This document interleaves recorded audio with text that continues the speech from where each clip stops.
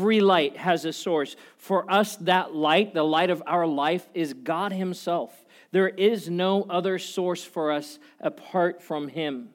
And we looked at the second week, the fact that we're called to, and this is last Sunday, walk in the light, and that Jesus came and he rescued. I love these songs this morning because I'm thinking this is right in line with what we've been talking about, that love came down and rescued me. Jesus rescued us and delivered us from darkness into light, and then we're called to receive that light and then consistently rekindle those flames. And I want to kind of pick it up at that point. My title of my message this morning is Shine Brighter. So not just shine, but shine brighter. I want you to turn in your Bibles this morning to Acts chapter 2. We're going to read quite a few passages out of the book of Acts in a couple other places, primarily, though, Acts chapter 2. I'm going to read, though, starting out a passage out of Matthew chapter 5, verse 14 through 16. We read this last week. This is Jesus speaking to his disciples after he has referenced himself and talked about himself as being the light of the world. He then turns the attention to the disciples and he says this: you are the light of the world. Say this for me, would you? I am the light of the world. Ready? Or you jumped the gun. You had your caffeine. Let's try that again. 1, 2, 3. Now, let's say it like we mean it. We ready? 1, 2, 3.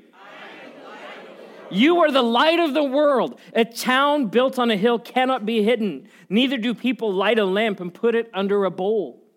Instead, they put it on its stand, and it gives light to everyone in the house. In the same way, let your light shine before others, that they may see your good deeds and glorify your Father in heaven. Now, this analogy of the lamp being put under a bowl or being put on a stand, we don't really understand that because we don't light lamps like that in our homes, do we? But we understand this, that the best placement for a light bulb and a light fixture is in the ceiling in the center of the room, so that when you turn that switch on, it illuminates the whole room. And I don't know about you, I like bright light. Like 60-watt light bulbs, forget about that. And then like the 40-watt, like why bother, right? Why bother? I'm like, I want the 100-watt light bulb that like, it's bright, right? I want it to glow in that place. I want to see at night. See, we are the light of the world. And God says, I've placed you in such a way that people would be able to see the glow of your life as you reflect my glory, and that people would see your good deeds and glorify me. We're called to shine our light. To shine our lights in a dark world. And it's not a stretch of the imagination to say that the world that we live in is dark. There's darkness all around us. God says, you are the light of the world. In Matthew 3, verse 11, we see this encounter that Jesus has with John the Baptist.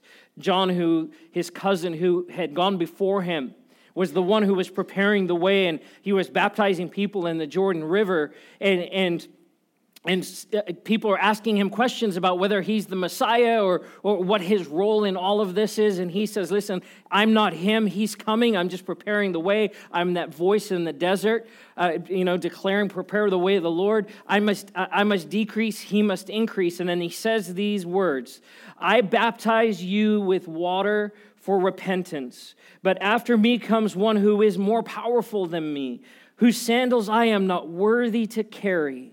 He will baptize you with the Holy Spirit and fire. He will baptize you with fire. I love that picture. I love that analogy. In fact, one of the descriptions we have of the Holy Spirit, or one of the ways that we describe him, is fire. We talk about him, he's described as wind. We see him as a dove. He's symbolized in water and oil, and there's all kinds of imagery that's used to depict the Holy Spirit. But fire, for me, is one of my favorites, because I get fire. I like fire, right? That could be kind of weird, but when I was a kid, right? How many kids, when you were a kid, you were just like enamored with fire? I love a good campfire. I love the warmth. I love the light. And so I relate to that, the Holy Spirit and with fire. So I want to make a couple of points this morning. We're going to talk about a narrative that we see in Scripture, a story that unfolds that ultimately leads to us being here today. Something that happened 2,000 years ago that set things in motion that resulted directly with us being in this place today. So Jesus comes to fill us with fire. John says that he will come. Jesus will come and he will baptize you with the Holy Spirit and with fire. And so my first point this morning is this. We can be filled with fire. You can be filled with fire. Now here's the thing.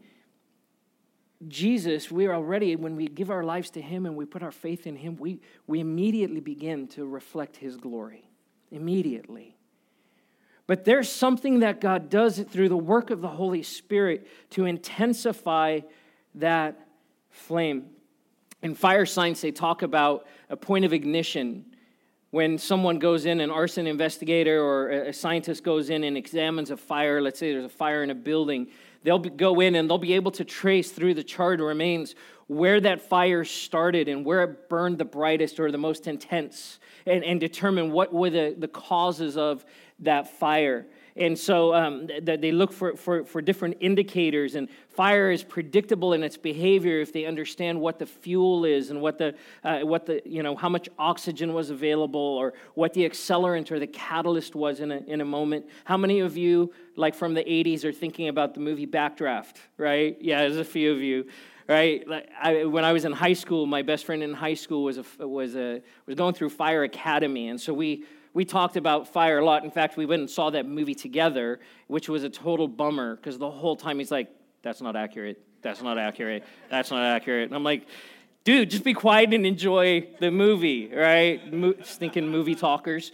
But there's a science behind fire, and they can understand what caused it to happen. I have a picture here of a wood fire and something that we'd be familiar with if you have a fireplace in your home or maybe if you've been camping, you've seen a wood fire. Maybe the beach down at the beach, you've done a bonfire. And you understand this, that fire burns and it's hot. And it's bright, but it's limited, right?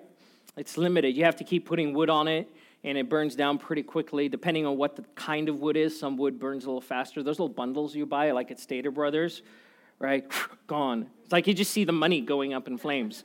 But if you burn a nice hardwood, it's going to burn longer. But we like that. I enjoy a good campfire. But the brightness and the intensity of a wood fire is limited. On the other hand, there's things like phosphorus or magnesium and aluminum. When they burn with an intensity. They burn brightly. In fact, you would recognize a magnesium fire. You might not, except for the scientists. I know there's scientists in the room who are like, well, you can do it. No. This is where we see magnesium fire most readily, is in this fireworks. They use magnesium and these different chemicals to create light, bright light. My wife, Megan, is a huge fireworks fan. And she loves parades as well. We got to go over Christmas down to Newport, and they do the boat parade with the lights. And then after we got done, we walked all over, had dinner, watched the boat parade. It was so much fun, and then found out, to our surprise, that there was a fireworks show off the pier. It was like the perfect day. And we sat on the beach, and there were fireworks, and they were like super close. So much fun. And there's just that ooh and that ah. Why? Because they're igniting these chemicals that create different colors with this intense light that we can see. And it impacts us. But there's a point of ignition. So a fire scientist and an arson investigator will go in and go, where in this building, where in this fire was the point of ignition? Where did it start? For our purposes this morning, though, we want to look at a different kind of fire because there's a fire that's been burning for 2,000 years, but it had a point of ignition. And it continues to burn in various degrees of intensity. That fire continues to burn all around the world. That point of ignition we find in Acts chapter 2. As Jesus, after rising from the dead, appearing to the disciples in a number of different times, and then ascends to heaven. Before he ascends, he tells them and he gives them instructions about what to do. See, there was a point of ignition in the upper room in Jerusalem where the Holy Spirit fell on those believers, on the early church, that set things in motion that would literally change the entire world. The whole world. But before that could happen, Jesus prepares the conditions for the fire. He sets the conditions for the fire. You see, Jesus preached to crowds, right? We see that he went through the countryside and there were people that followed him. But when you press in a little bit more, you realize that Jesus spent the 3 years of his ministry really focusing on a small group of people. He didn't show up in Jerusalem and say, hey, I'm going to plant the biggest church the world has ever seen. We're going to have 15 services, and we're going to simulcast and live stream, right? And we're going to have a parking lot team for all the camels that are going to show up every Sunday. That's not what he did. Hello? Okay, that's a little bit funny, right? Yeah. Thank you. Okay, it's okay to laugh. You're all serious this morning. He didn't do that. He ministered to people, he healed, he talked about the kingdom of God, but where he invested his time was in the small group of 12 and in a larger group of 120. And what he was doing was preparing them for fire. He was setting the conditions so that they would be ready to receive the gift that he was going to bring.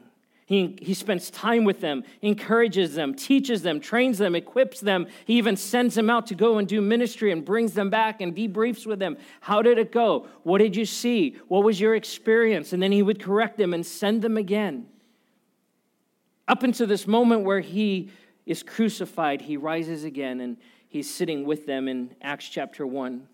So Acts chapter 1 verses 4 through 8 says this: on one occasion, Jesus, while he was eating with them, gave them this command: do not leave Jerusalem, but wait for the gift my Father promised, which you have heard me speak about. For John baptized with water, but in a few days you will be baptized with the Holy Spirit. And they gathered around him and asked, Lord, are you at this time going to restore the kingdom of Israel? Let me stop here for a second. He spent 3 years with them and has in so many words said, listen, this isn't going to go the way you think it's going to go. You're looking for me to restore Israel. I'm doing something so much bigger. This isn't about Israel. This is about my Father's kingdom. And even in this moment, this decisive moment, they're still going, oh, is now the moment? Is this the time? And I love Jesus' grace and his mercy with them. His compassion and his patience. He said to them, and it's not the time for you, not for you to know the dates and the times the Father has set by his own authority. But then he says these words, but you will receive power when the Holy Spirit comes on you, and you will be my witnesses in Jerusalem, in all Judea and Samaria, and to the ends of the earth. And he gives us this command to go. What's interesting to me and what really stood out to me in studying this passage, which is extremely familiar to me and to most of us, we would say, yes, I know that verse, I know that passage, especially as a Pentecostal church. This is core for us. But here's what I realized. Jesus focused his ministry in a relatively small area of Israel. He didn't go to the ends of the earth. He didn't travel beyond those couple of 100 miles right around Jerusalem. He stayed focused in that area. But then he says to them, you're going to go to places I didn't go. You're going to go to and minister to people I didn't minister to. What he was in effect saying to them, that you will shine and you will shine brighter. That there's going to be an impact for your life, that Jesus had more for them. In fact, previously they were kind of arguing, kind of trying to understand where Jesus was coming from, as he was saying that he had to leave, and they're going, no, we don't want you to go. We like having you here. And he says, it's to your benefit that I go. Because when I go, then I'll be able to send the Holy Spirit, the Comforter, the one who will teach you and guide you and empower you. So it's to your benefit. So Acts chapter 2, verse 1 through 4. We here find this group of people, this 120, walking in obedience to what Jesus said. Wait in Jerusalem. Wait. Don't leave. Stay in this place for the gift that I've promised you. So Acts chapter 2, verse 1 through 4 says this: when the day of Pentecost came, they were all together in one place. And suddenly a sound like blowing of a violent wind came from heaven and filled the whole house where they were sitting. And they saw what seemed to be tongues of fire that separated and came to rest on each of them. And all of them were filled with the Holy Spirit and began to speak in other languages as the Spirit enabled them. There's no indication that Jesus gave them a heads up of what would happen, because I don't think he could explain. I don't think he could have put into words. They wouldn't have got it. He just says, wait. Just wait. And something's going to happen that will change your life. You will be filled with power. And I'm thinking they must be going, what does that mean? What's this going to look like? What are these words that you're saying? How are they going to impact my life? They couldn't have expected what happened. Yet as they're in this place, unified, worshiping together, walking in obedience to what Jesus had called them to, worshiping God together, and in that moment, in that upper room, the power of God falls. That the wind starts blowing inside the house like a mighty wind, right? He starts blowing, the Holy Spirit starts moving in that place, and those flames come and rest on each of them. And they're filled with the Holy Spirit and with fire. And they began to speak in other languages. And there's this point of ignition. A fire is set in the believers that would change the world. See, we can trace this fire that we experienced back to that moment. A couple of years ago, I got to be in Israel, and there's a lot of different places you can visit where they say, this is what we think was X, Y, and Z. There is a room that they believe was the upper room. We don't know if it was really the upper room. But we got to stand in an upper room in Jerusalem, in the vicinity of where that first fire fell. And with our group, and there were people from all over the world speaking all kinds of languages,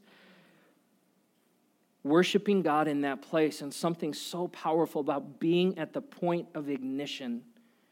Standing and praying and praising God and praying in my spiritual language and just worshiping Him in that place, in that place where it all started. So impactful. But we have been feeling the impact of that moment in history ever since. In fact, it's amazing what happens next. We're going to get to that in a second. I was reminded this morning that Isaiah stood in the presence of God. In this vision, he opens his eyes and he's standing in the throne room of God. And he's overwhelmed. And God says, out over the crowd, he says, who will go for me? Who will I send? And Isaiah says, here I am, Lord, send me. Here I am, send me. And it says that the angel took the coal from the fire and came and touched his lips and cleansed his lips and empowered him to go. When we see this picture all through Scripture, is the fire of God falls on the lives of people to then catapult them, to ignite something that would send them forth into the calling that God has for them. See, the Holy Spirit is given to us here, to us, not just to the 12 or to the 120, to us. He's given by Jesus Christ to guide us, to teach us, to convict us of sin, to comfort us in our trouble and in difficulty, to give us gifts for service in His kingdom. He's given to us to produce fruit in our lives. But the one I want to focus on this morning is this, that the Holy Spirit empowers us. That when we are filled with fire, we are empowered. That there is life that comes, there is motion that comes, there is energy that comes when flame is applied to something. Whether it's in an internal combustion engine in a car, or a steam generator on a ship, or the furnace in a house, that when fire is applied, things change, things transform, motion happens even at a molecular level that things start shifting and changing. And as God empowers us with the spirit of fire, stuff starts happening. Our lives start changing. Our communities become transformed. And that God uses people like you and me to do his work just like he did the disciples back then. See, so we are filled with fire, but then the next thing is this, that fire begins to spread. So it's spreading like fire, or even like a wildfire. In fact, in California, we're familiar with wildfire, especially after this last season. Devastating wildfires. There's a picture of a wildfire burning. This is up towards Yosemite. That for miles and miles and miles, you can see that glow. Just a few years ago, even these foothills right here on fire. That glow seen all throughout this valley as those mountains go up. And when the conditions are just right, like they were for that Paradise Fire, the humidity, the drought had left everything so dry. The wind that day, everything, that when that power line fell and hit that grass and ignited that fire, that within a few days, just a few days, it became the most costly and devastating fire that California had ever seen. Over 6,000 structures that were burned. At points where people were just trying to outrun the fire as it spread. Now, of course, that's a negative picture of fire, but we understand this. Fire spreads quickly. It spreads quickly, especially in the right environment. Jesus knew this, that the environment of the world was ready for the fire of God to fall. The environment of the world in that time, in the midst of the darkness, was ready for the fire to fall. And at this point of ignition in the upper room with the 120 and the 12 that he had prepared to receive that fire, something happened. And that fire began to spread. As we continue reading in Acts 2, starting at verse 14, says this, Then Peter stood up with the 11, raised his voice, and addressed the crowd. Let me stop there for a second. What's happening in between time? They're praising God. They're speaking in other languages. It's in the morning time, so they've been up all night praising God, worshiping God. It's in the morning, and there's just a lot of activity. It says that Jerusalem was filled with people from all different nations, and they're going, what's going on here? They were accused of being drunk. Peter says it's not even 10 o'clock in the morning, right? We're not drunk. And so it made an impact. We understand this. It could be seen in that vicinity. People knew something was going on, and it drew a crowd. Then Peter stood up and said, raised his voice and addressed them, fellow Jews and all of you who live in Jerusalem, let me explain this to you. Listen carefully to what I say. Okay, I'm going to pause again. I'm going to pause a few times here. How is Peter going to explain something to them that just happened, that he's never experienced before?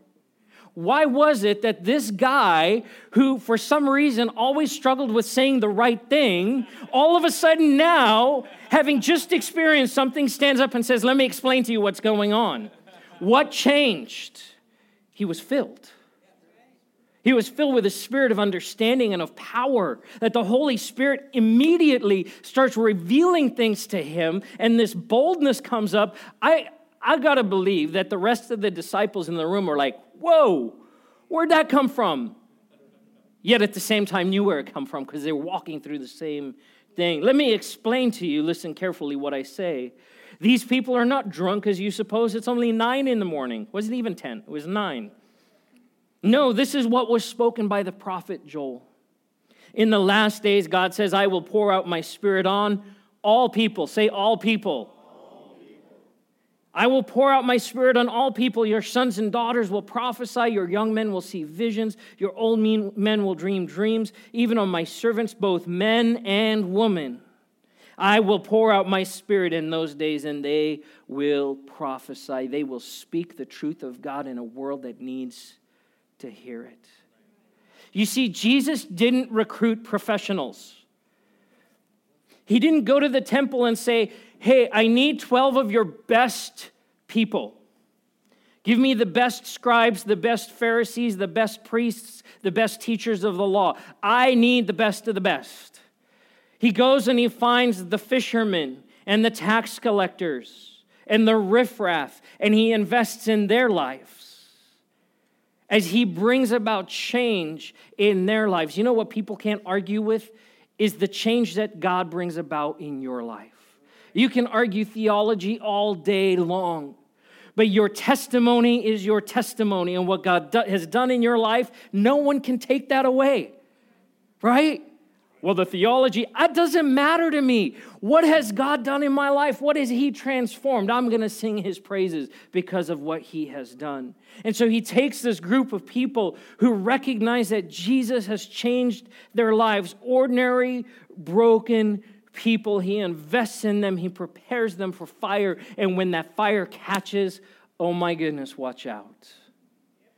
And Peter stands up and he preaches this message. He speaks the truth. It's a lot longer. We're not going to read the whole thing. It's worth, just read the book of Acts. If you've not read it from beginning to end, read the book of Acts. Continuing in verse 41, says this: those who accepted his messages were baptized. Listen to this, church. About 3,000 were added to their number that day. Come on, church growth at its best. 3,000 were added. Now, Jesus had people who followed him, but you know what's interesting is that when Jesus started saying hard things, they left, right? Except for the disciples, and he's like, what about you? Are you going to leave as well? And they're like, where are we going to go? We're all in. We've been following you for 3 years. You've changed our lives. So we're in it. And so he prepares them. But in this moment is now the disciples, these broken people. Peter, of all people, gets up and preaches. 3,000 were added to their number. And then it goes on to say this, one of my absolute favorite portions of Scripture. They devoted themselves to the apostles' teaching and to the fellowship, to the breaking of bread and to prayer. And everyone was filled with awe. The many wonders and signs performed by the apostles, and all the believers were together and had everything in common. They were together and had everything in common. They sold property and possessions to give to anyone who had need, and every day they continued to meet together in the temple courts. They broke bread in their homes and ate together with glad and sincere hearts, praising God and enjoying the favor of all the people. And the Lord, listen to this, and the Lord added to their number daily those who were being saved. Who added to their number? The Lord. As they simply allowed their lights to shine brighter, more people and more people and more people showed up. More people came. In fact, in Acts chapter 4, verse 4, it says this: many who heard the message believed. So the number of men who believed grew to about 5,000. That's in 2 chapters. Acts 5, 12 through 14, the apostles performed many signs and wonders among the people, and the believers used to meet together in Solomon's colonnade. No one else dared join them, even though they were highly regarded by the people. Nevertheless, more and more men and women believed in the Lord and were added to their number. There was something powerful happening, and those that didn't get it were kind of standoffish, but those who were drawn and joined in were welcomed in, and the church continues to grow and grow and grow. Acts chapter 6, verse 7, so the word of God spread. The number of disciples in Jerusalem increased rapidly, and a large number of priests became obedient to the faith. Now, finally, after the gospel starts spreading, this ragtag bunch of filled with fire, they're preaching. Now the priests are turning and saying, I want to be a part of what's happening here. These are a selection of some of the verses in Acts that describes there's more. There's more. I talk about how they continue to minister, that people would want to just, even as Peter walked by, be hit by his shadow, because people were getting healed because his shadow was passing over them. That this man was so filled with the fire of God that an impact was being made in that place, that point of ignition. See, the early church grew at a mind-boggling pace. I shared some of this during my Christmas series, but I want to pack this a little bit more. Alan Hirsch writes in his book, The Forgotten Ways, he talks about the missional impetus of the early church. They were people on mission. And I love this phrase, that the church of God doesn't have a mission. The mission of God has a church. The church of God doesn't have a mission. Now, we have a mission statement as a church that helps just kind of direct our energy and help us make decisions. But the reality is we are on mission from God just the same way the disciples were 2,000 years ago. That we are God's people on kingdom assignment in our communities, in our homes, in the places that we work. See, the church of God doesn't have a mission. The mission of God has a church. And that early church, according to the research that Alan Hirsch did, this is what they found. In AD 100, so a few decades after we read about what's happening in the book of Acts, it's estimated that there were at that point 25,000 believers in the known world, in that region. 25,000 in AD 100. By AD 310, so 210 years, the church had grown from 25,000 to 20 million. 20 million. Now, here's a few things to remember about that time and during that period. In most places, Christianity was an illegal religion. Not completely through that entire 200 years, but for the majority of those 200 years, Christianity was not a legal religion. At its best, they were tolerated, and at the very worst, they were severely persecuted. This is the other thing. They didn't have any church buildings. Can I get an amen? They didn't have church buildings. They did not have structures and edifices. They didn't have buildings. They met in homes. They met in parks. They met at other people's churches. They met at the temple. They found places to be together. And did you catch that they met together every day? They just couldn't help being together because there was this common thread about what God had done in their lives. So there were chapels. In fact, if you go to Capernaum on the north shore of Galilee, you'll find they've discovered where Peter's house was. And there's a tile mosaic at the door that talks about that this was Peter's house. And this is one of the places where they held church. It was a home that was a church. But it was more likely that they would meet in public places or in homes. But they didn't have any formal structures like we do and we even expect. They didn't have any scriptures as we know them. They didn't have the Bible. As mentioned before, they were busy writing the Bible, right? They were the story. So they didn't have the Word of God as we have it. Please open your Bibles too. They didn't have that. But they had testimonies of what God was doing, and they spoke about those things. They didn't have an institution, the professional form of leadership normally associated. Now, there was some structure, and we see that in Acts chapter 7 when Stephen is appointed as the one who would basically do hospitality and care for those who were hungry and care for the needs of the poor that were coming. And he takes his team, which, by the way, love the story of Stephen, because here you think he's been relegated to, oh, you're just going to go do hospitality. One of the reasons that our hospitality ministry and our host team is so powerful is it's that first encounter with people. And it says of Stephen, as people were coming through the line to get food, that the Spirit of God was falling and people were getting ministered to. And sometimes what we look as less than opportunities to serve in the body of Christ are the exact places where God wants our gifts to flow. But we get this idea that there's a hierarchy and that some jobs are more important than others. In the church, in the early church, that didn't exist. There was no structure as we associate it today. They didn't have seeker-sensitive services or youth groups or worship bands or seminaries or commentaries. None of those things. They just gathered and worshiped and were taught and broke bread and they were irresistible as the fire of God burned in that community. And check this out. They actually made it hard to join the church. Imagine that. They made it hard to join the church. It says by the late 2nd century, aspiring converts actually had to undergo significant initiation, an initiation period to prove that they were worthy, that they actually had gone through a life change process because of Jesus. And in the midst of this, over 200 years, the church explodes from 25,000 to 20 million. We can't fathom that kind of growth.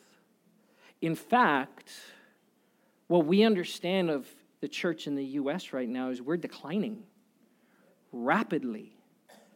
That mainstream denominations especially are losing people faster than they're gaining. And as generations pass away, they're losing congregants. And it's not uncommon to go and see these beautiful buildings and walk inside, and there's a handful of people. What we're seeing today is not what we saw then.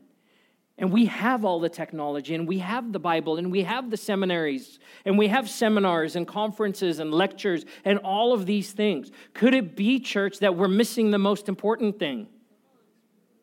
We need the power of God to fall. If he did it then, he can do it now. And I know this, he wants to. He desires to. He's looking for people that would be available to him to say, Holy Spirit, fall in my life, bring fire and ignite my life so I can shine brighter. And we have to move away from this idea that I attend a church and support the ministry of the church and of the pastor. That's not the church.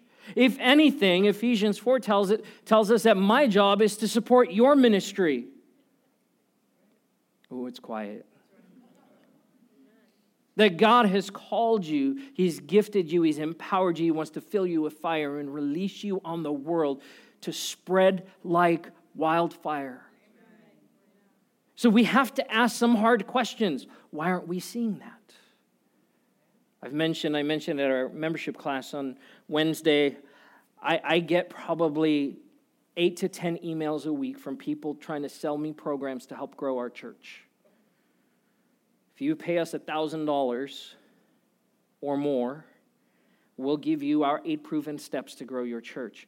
And every time I see them, I'm like, I already have it in Acts chapter 2. I'm good. Right? Because if it's anything other than that, honestly, it's not going to work. You might attract a few people who are interested, but it doesn't bring the change. Third point this morning, we get filled with fire, and then we're going to keep fanning that fire. We keep fanning that fire. Paul writes to his son in the faith, Timothy, in 2 Timothy 1, he says this, recalling your tears, I long to see you, so that I may be filled with joy. I'm reminded of your sincere faith, which first lived in your grandmother Lois, and then in your mother Eunice, and I am persuaded now lives in you also. I love the heritage there, by the way. Isn't that great? You see the family being discipled. For this reason, I remind you to fan into flame the gift of God which is in you through the laying on of my hands. For the Spirit of God does not make us timid, but gives us power, love, and self-discipline, so do not be ashamed of the testimony about our Lord or of me, his prisoner. Rather, join with me in suffering for the gospel by the power of God. Isn't that a great invitation? Would you just come and join me and suffer for the gospel?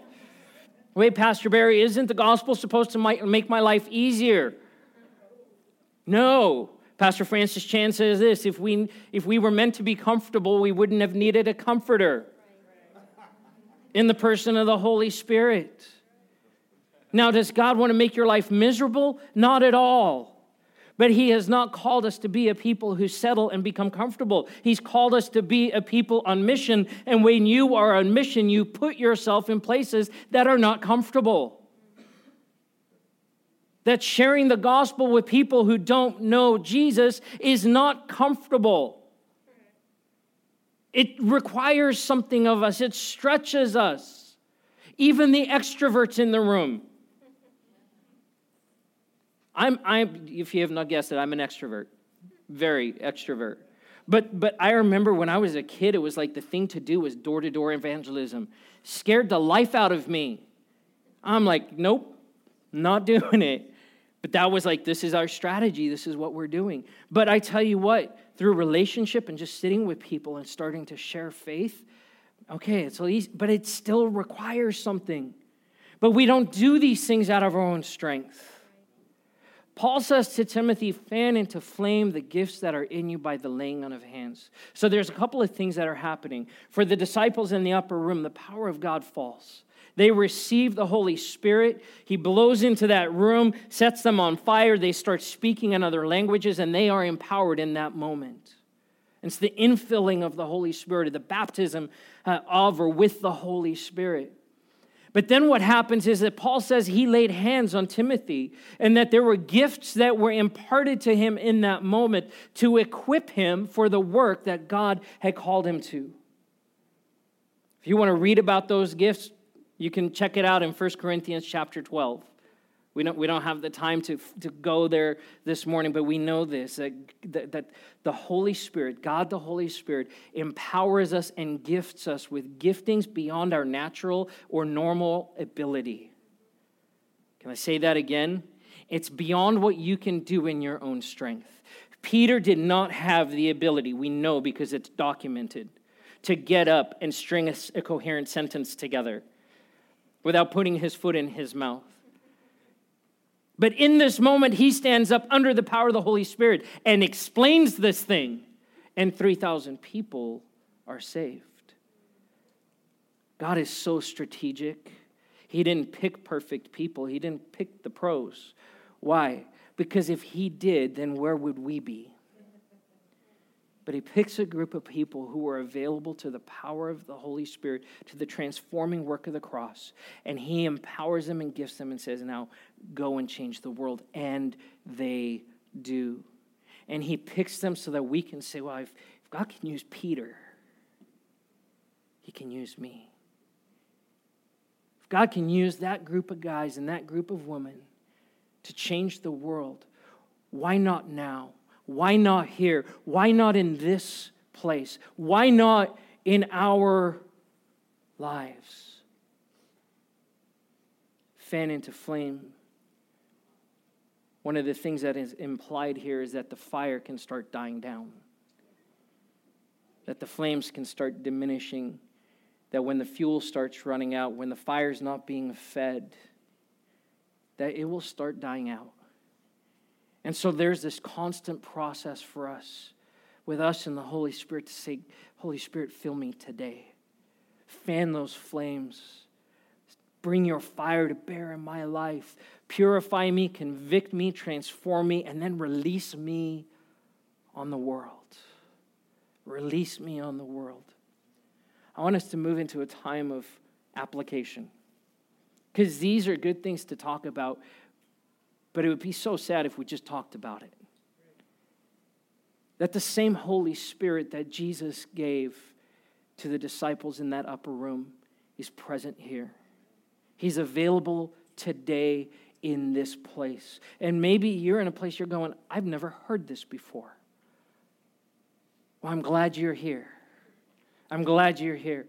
I'm going to invite Jacques and the team to come up. They're just going to play quietly.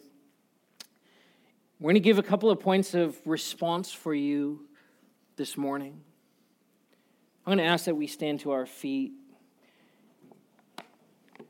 Jesus said to the disciples to go and to wait. And in the midst of that waiting, there was prayer, there was fellowship, there was unity. There's some special things happening. And can I tell you, it's probably not unlike what's happening here today. Now, we're not breaking bread, but hopefully some of you will go to lunch together. Invite someone to lunch today. But we do that as a part of our expression of the church in this place. We love breaking bread. We love fellowship. We love being together. That God wants to pour out his Spirit as much today as he did 2,000 years ago for his light to shine. And so here's my invitation. If you desire to be filled with the Spirit of God, you already know Jesus, you're walking with him, you have a relationship with him, but you're saying, Pastor Barry, I want the power of the Holy Spirit in my life.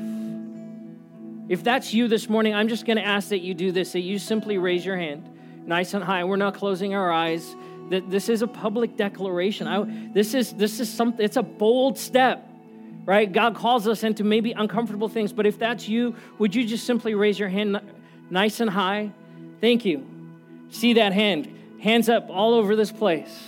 Thank you, Jesus. Holy Spirit, we worship you. We worship you, God. Just keep your hands raised. Anyone else, if you want to, maybe you're going, I've been filled with the Spirit, Pastor Barry, but I need a little freshness. If that's you, just raise your hands. This is God moving in the midst of his people. Would you begin to ask him? Jesus said that what father, when he asks for bread, would give him a stone?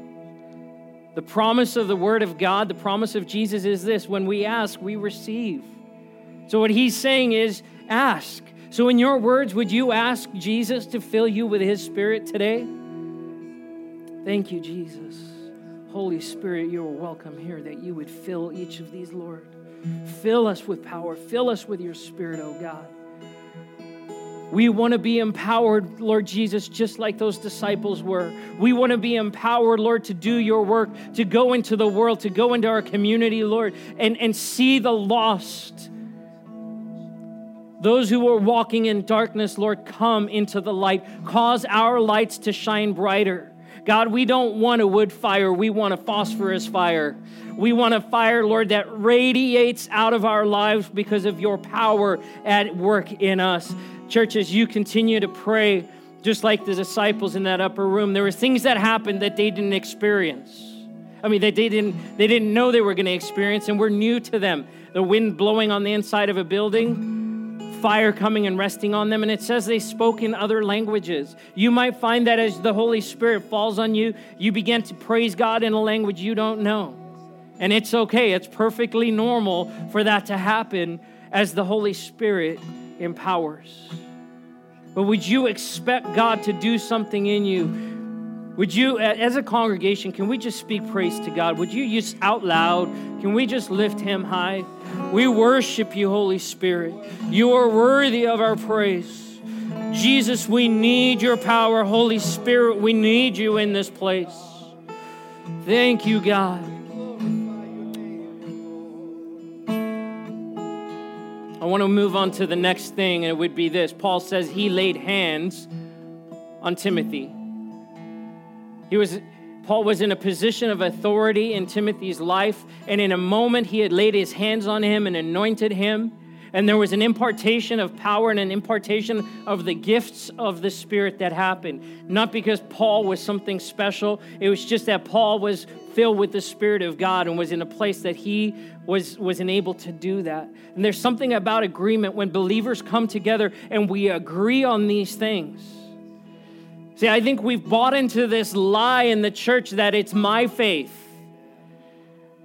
It says in Acts 2, they were together and had everything in common. They were a part of each other's lives. It's powerful when we agree. You'll notice that we have some leaders and pastors around the room. If you would like to have someone lay hands on you and pray for you and anoint you with oil and pray that there would be an impartation of the gifts of the Spirit as we see them in 1 Corinthians 12, this is a moment to do that. And I would say be bold. Maybe you're standing here going, I don't know, this is a little awkward, this is a little uncomfortable. This is a safe place. This is a safe place. We celebrate what God is doing here. If that's you, I'm going to ask the worship team to just lead into a time of worship. But if you want someone to pray over you and lay hands on you, move out of your seats and just move to one of these. I'm going to ask Tom and Deb, Pastor Tom and Deb, would you guys come and be up towards the front right here? We have people in the back. As we worship, would you move? Maybe it's been a while and you just need to be fired up a little bit. Someone to stand with you in agreement, to fire those things up, to fan into flame the gifts. We'd love to agree with you. So we're going to move into time of worship, and then Jesse will close our time together. I'm going to pray. Father God, thank you. that the fire that started 2,000 years ago, the same fire that fell in that room is available to us. Holy Spirit, fall on your people. God, as we even prepare for next Sunday and Vision Sunday and looking ahead to what you have for us as a congregation and looking ahead to what you have for us in this community, Father God, we want to declare right now, we can't do it without you. We can't do it without your power. We can't do it without your fire. We can't do it, Lord, without your direction and your correction and your teaching. So Holy Spirit, come, fill this place. We receive from you. We welcome you. We give you praise in the mighty name of Jesus. Amen.